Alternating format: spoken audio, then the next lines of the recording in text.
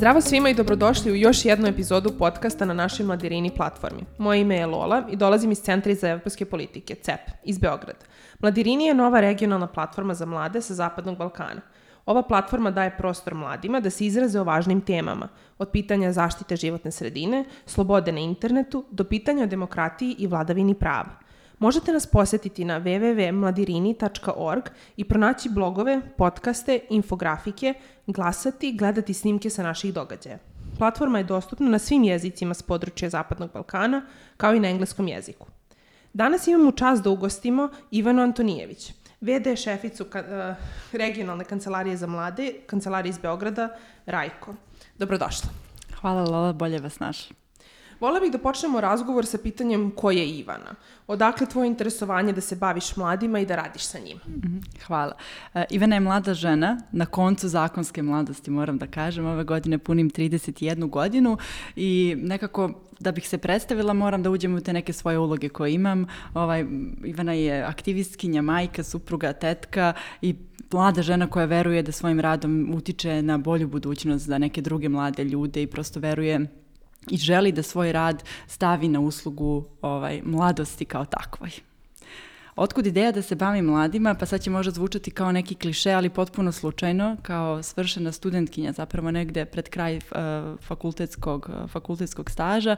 Ušla sam u jednu nevladinu organizaciju i nekako radila sam mladima iz osetljivih grupa, radila za mlade iz osetljivih grupa i zaljubila se u mladost kao takvu. Zaljubila se u svu energiju koju mladost nosi, ali taj razvojni potencijal i sve to što mlada osoba, ukoliko joj se daju šanse, pruži podrška i ukoliko ima podsticajno okruženje, može da stvori od svog života i prosto nekako da učini i dobro i za sebe i za društvo. Tako da, iako moje primarno obrazovanje je više vezano za da kažem, ja sam završila socijalni rad, ipak sam odlučila da ostanem u omladinskoj politici, u radu sa mladima i najviše u omladinskoj politici. Drago mi je da si pronašla sebe u ovoj sferi politike i drago mi je da imaš takvo viđenje u celoj ovoj branši. Zanima me da mi kažeš šta je Rajko, koje principe i vrednosti promoviše i kako mladi sa Zapadnog Balkana utiču i imaju ulogu u ovoj organizaciji. Rajko nastao 2016. godine, počet ću od te činjenice. Nastao je iz želje da se mladima sa različitih delova Zapadnog Balkana pruži prilika da međusobno sarađuju. Da se pruži prilika da mladi sa različitih delova Zapadnog Balkana budu mobilni, da upoznaju druge kulture, ali i da upoznaju svoju kulturu, sarađuju i nekako nađu prostor da zajedno stvaraju bolju budućnost, ali i da boljom učine sadašnjost. Rajko je, ako krenemo od te formalne definicije, ali određenja, međuvladina organizacija, kao što rekoh, nastala 2016. godine, sa osnovnim ciljem promocije pomirenja, interkulturalnog učenja, interkulturalnog iskustva i mobilnosti. Osnovan je od strane 6 članica, 6 vlada u tom trenutku. Rajko su osnovale Srbija, Albanija, Kosovo, Bosna i Hercegovina, Severna Makedonija i to je, da, ne moram da se... I Crna Gora, apsolutno, moram uvek da se prebrojim, da ni slučajno ne zaboravim, i Crna Gora, tako da su to 6 članica, odnosno 6 vlada koji su osnovale Rajko. Kakve programe Rajko promoviše sem te mobilnosti? Znači, koji su programi koji trenutno Rajko nudi? Rajko želi da pruži mladima mogućnost da se upoznaju. Želi da pruži mladima mogućnost da na neki način prevaziđu predrasude i prevaziđu neku prošlost koja je učinila da se imaju negativne osjećanja ili prosto negativne stvari da misle jedni o drugima, da se nikada nisu ni upoznali. Želimo da pružimo mogućnost mladima da jačaju svoje potencijale, da uče o različitim temama, ali zajedno sa svojim vršnjacima sa teritorije Zapadnog Balkana. Ono što Rajko radi, Rajko ovo ne može da postigne naravno sam, jer to radimo u saradnji sa lokalnim partnerima, odnosno sa organizacijama i srednjim školama koje mi podržavamo. Do sada smo imali 4 otvorena poziva, dakle mi raspisujemo otvorene pozive kojim onda organizacije civilnog društva i srednje škole apliciraju za naša sredstva i sprovode programe. Uvek mora da postoji to partnerstvo sa jednom od članica koja je znači ukoliko pričamo o organizaciji iz Srbije, onda treba da ima partnerstvo sa nekom školom ili organizacijom civilnog društva iz neke druge RAIKO članice i na taj način se omogućava mladima da budu u kontaktu, ali programi su jako važni. RAIKO podržava programe koji imaju ove komponente i zagovaraju vrednosti razumevanja, tolerancije, tog nekog, stara srpska reč, diversity mainstreaming, ali tog nekog zajedničkog prosto prihvatanja pojedinaca onakvi kakvi jesu i prosto prihvaća sve te demokratske vrednosti koje želimo da razvijemo kod mladih i želimo da podržimo kod mladih. Mi se trudimo da u programima koje i mi sprovodimo, ali koje osnažujemo kod svojih partnera, budu sadržane i da to nekako bude, da to bude vodilja svima onima koji sarađuju sa nama. Pored ovih otvorenih poziva koje RAIKO realizuje, također imamo i regionalne projekte, pa na različite teme. Trenutno imamo nekoliko regionalnih projekata. Ja bih iskoristila priliku da pomenem jedan koji se bavi temom volontiranja i uskoro ćemo imati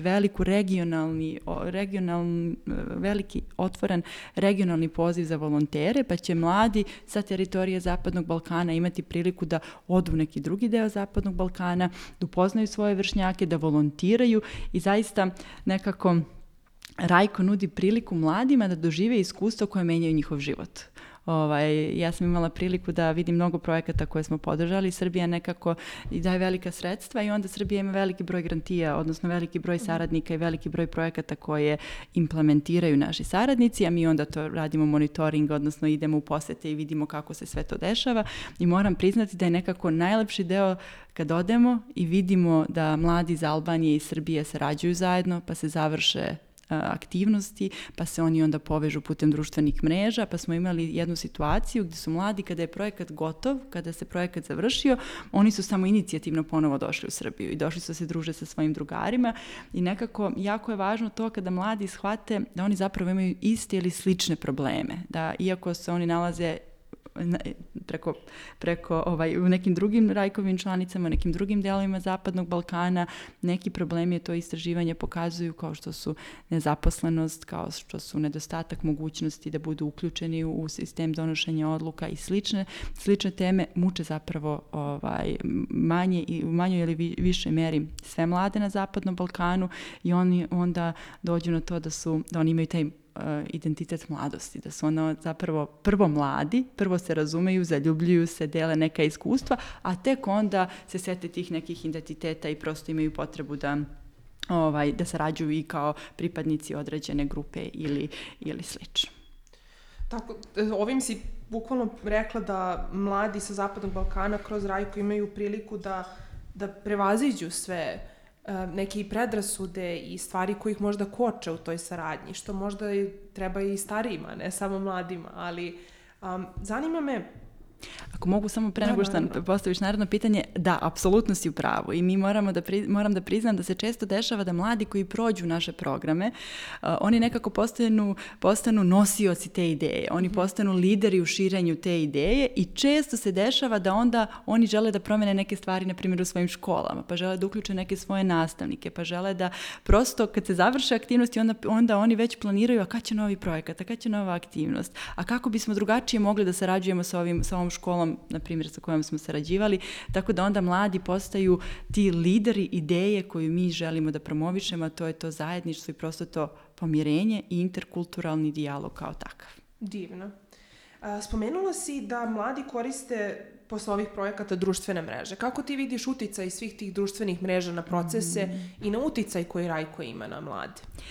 Ova godina za nama je bila jako specifična i neću sigurno ponavljati zbog čega sve, ali mi smo bili u situaciji, prvo je bio to izazov, a onda smo shvatili da je to zapravo situacija u kojoj moramo da reagujemo.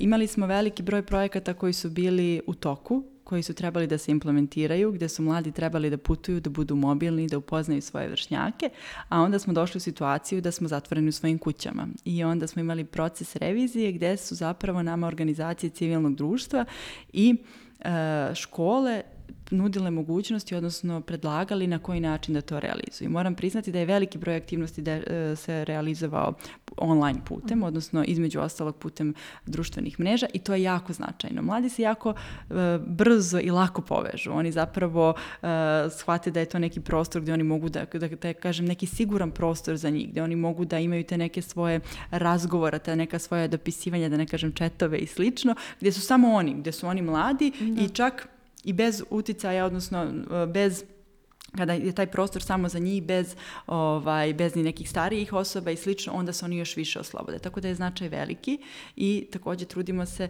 da sve ono što Rajko promoviše bude mladima dostupno, odnosno da sadržaji budu prilagođeni njima, da razumeju, da prihvate to kao deo nečega čega oni mogu biti deo i da prosto budemo blizu tu za mlade i to naravno ne možemo sami, za to su nam potrebni upravo partneri, kao što sam rekla, oni koji se nalaze u lokalnim zajednicama sa mladima, a to su organizacije civilnog društva i škole. I ono što je jako važno, zaista se trudimo da dođemo i do onih mladih koji nisu uvek u fokusu dešavanja i trudimo se i ohrabrujemo i tokom procesa apliciranja i kasnije u procesu realizacije projekata, trudimo se da ohrabrimo organizacije civilnog društva i srednje škole da uključe mlade koji nisu najbolji đaci u školama, da uključe one mlade koji nisu najaktivniji, već da nekako učine da grupa bude heterogena i da aktivnosti budu dostupne što široj grupi mladih i mi se trudimo da biramo projekte.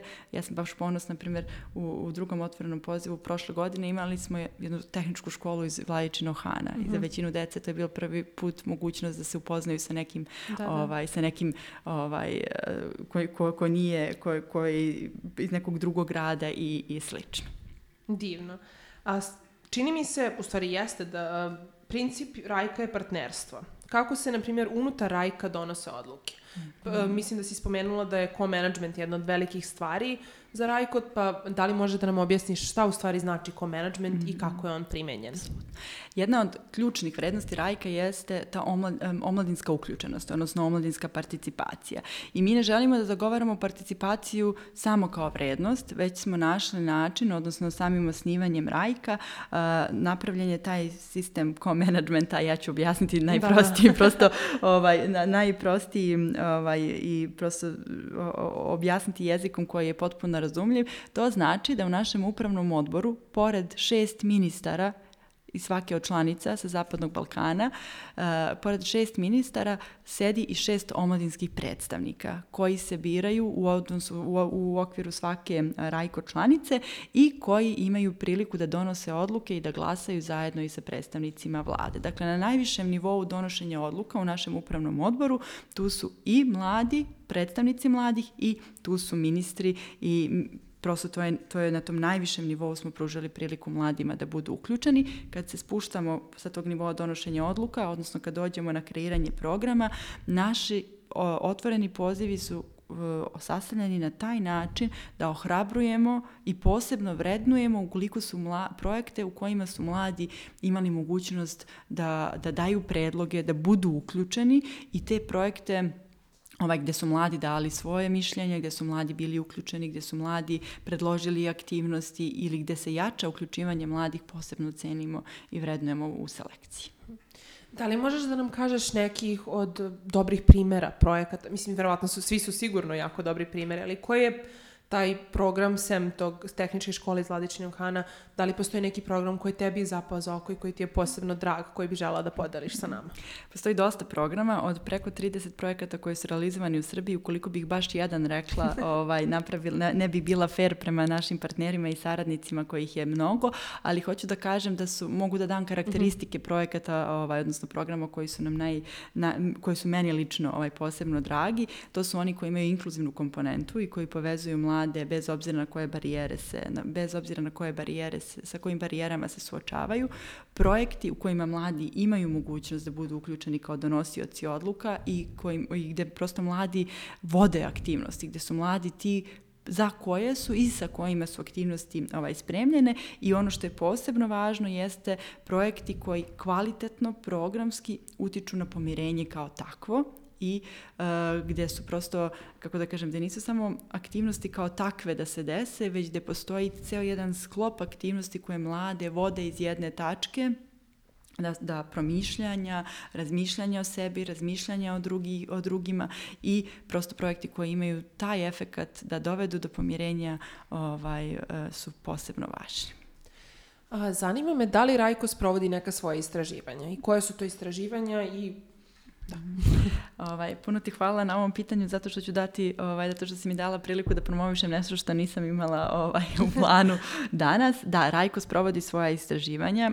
Mi smo, imamo i strateški plan koji ove godine ističe i pripremamo, zapravo ove godine ćemo krenuti u pripremu novog strateškog plana. Pre svega vršimo istraživanje, odnosno evaluaciju u odnosu na svaki otvoreni poziv, šta je to što smo postigli, šta je to, da li smo se približili ispunjenju naših strateških ciljeva ili nismo, ali ove godine, odnosno uskoro, za manje od mjesec dana, izaći će jedno istraživanje koje je rađeno u saradnji u okviru UN-ovog velikog projekta koji smo radili 1.5 dana i ono je targetiralo veliki broj mladih u svih 6 članica i jako je, da kažem, primenljivo, odnosno vodili smo računa da obuhvatimo teme koje se zaista tiču mladih i da obuhvatimo zaista mišljenje mladih, koliko se razlikuje, na koji način mladi iz različitih dijelova Balkana, Zapadnog Balkana razmišljaju o određenim temama, ali smo tražili i mogućnost da vidimo kako oni vide svoju saradnju, odnosno da vidimo na koji način oni najviše žele da sarađuju, koje su to teme i kako mi da im te mogućnosti pružimo, tako da na našem sajtu će biti dostupno uskoro to istraživanje, a između ostalog kroz različite, prosto pratimo i sva ostala istraživanja i nekako se trudimo da zaista ono što radimo bude zasnovano i na tim podacima, ali ne samo zasnovano, već prosto da se ti podaci analiziraju i da budu na pravi način primenjeni u onome što radimo. Voljela bih da te pitam kako ti vidiš budućnost Rajka na Zapadnom Balkanu? Da li to vidiš kroz nastavak ovakvih projekata, naravno daljeg pomirenja i dalje promocije vrednosti po kojima idete, ili vidiš Rajko kao neku organizaciju koja će još više uticati na donosioce odluka i koja će imati još više uspeha u zagovaranju politika za mlade i u promovisanju svih vrednosti? Moram podeliti svoj odgovor zapravo na 2, pa još na 2 dela, na kratkoročno i dugoročno i opet na taj moment koji si ti rekla da li vidim taj aktivistički, u tvom pitanju prepoznajem da li više vidim da podržavamo taj aktivistički ili da idemo na taj zagovarački moment. I jedno i drugo. Što se tiče kratkoročnih planova, što se tiče kratkoročnih vizije, da tako kažem, ne mogu da moram da se oslonim na ono što je realnost i opet da najavim jednu stvar koja je jako važna. Mi smo prepoznali veliki značaj saradnje sa srednjim školama.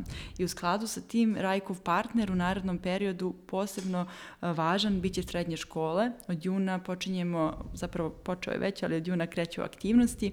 Ovaj veliki projekat u saradnji sa GIZ-om i podržan od strane Evropske komisije koji će u 3 godine, kroz koji će u 3 godine preko 200 škola biti uključeno i to ne samo biti uključeno na način da budu aplikant, dobiju sredstva i da realizuju projekat, već u ovih 5 godina smo primetili, u ovih 5 godina saradnje sa školama, primetili smo da im je potreban poseban pristup. I u skladu sa tim škola će dobijati mentorsku podršku, dobijat će podršku u razvoju programa i zaista će se raditi na izgradnji kapaciteta škola da sprovode ovakve aktivnosti, a ne samo na implementaciji projektne ideje kao takve.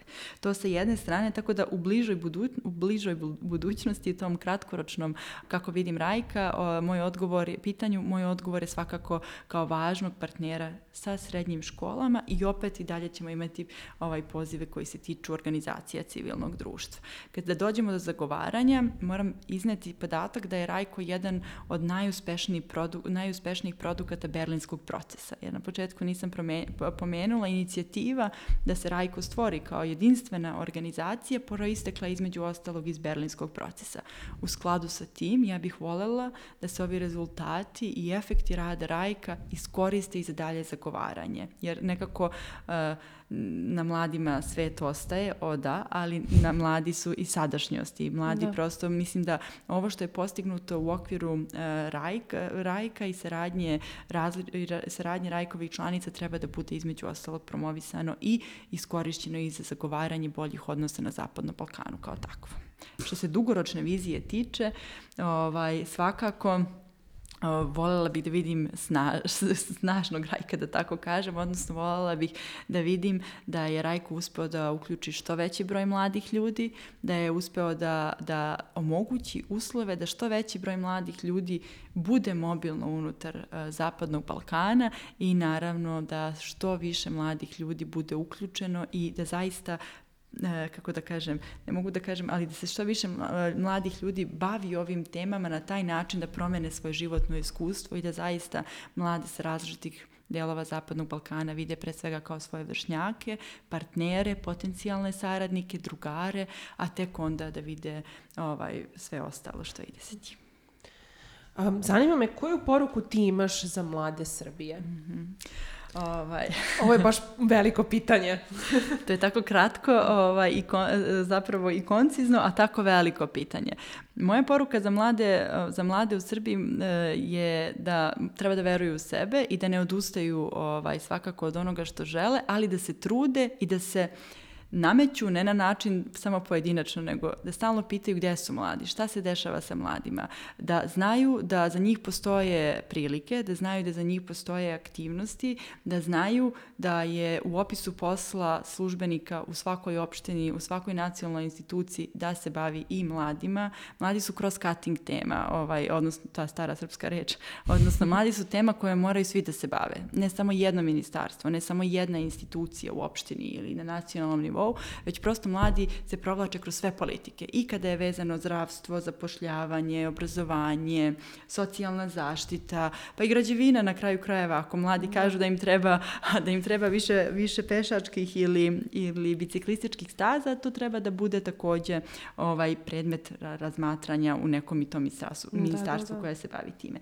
Tako da voljela bih da moja poruka bude mladima da treba da budu snažni, odnosno osnaženi i da treba da pitaju za sebe, da se bore za sebe i da nekako potraže u svakoj od opština u Srbiji, imala sam priliku da radim sa dosta i u dosta lokalnih zajednica, postoji bar neki pojedinac, odnosno neka institucija, neka organizacija civilnog društva koja ima neku aktivnost, ima neki program koji može da pruži mladima. U skladu sa tim bilo bi dobro da se raspitaju, da vide šta i kako mogu da iskoriste i šta i kako mogu, na koji način mogu sebe da osnaže i da čvrsto veruju i da nađu način da ostvare ono što žele. Ne želim da kažem, voljela bih zapravo da mladi ostanu u Srbiji, voljela bih da imamo takve uslove da mladi žele da ostanu u Srbiji, tako da nekako ukoliko se što više mladih aktivira, ukoliko prosto nađe način da ne samo, kako da ne budem shvaćena pogrešno, nisu mladi ti koji samo treba da budu ti koji traže i ti koji iniciraju, ali sa druge strane u situacijama kad vide da nisu zadovoljni, treba da traže, pitaju i da nađu način da ostvare ono što žele i da veruju to što žele. Hvala ti puno na ovome. Ovo je bila Ivana Antonijević, v.d. šefica regionalne kancelarije za mlade, kancelarije iz Beograda Rajko, a vi ste slušali Mladirini podcast. Do sledećeg slušanja, pozdrav!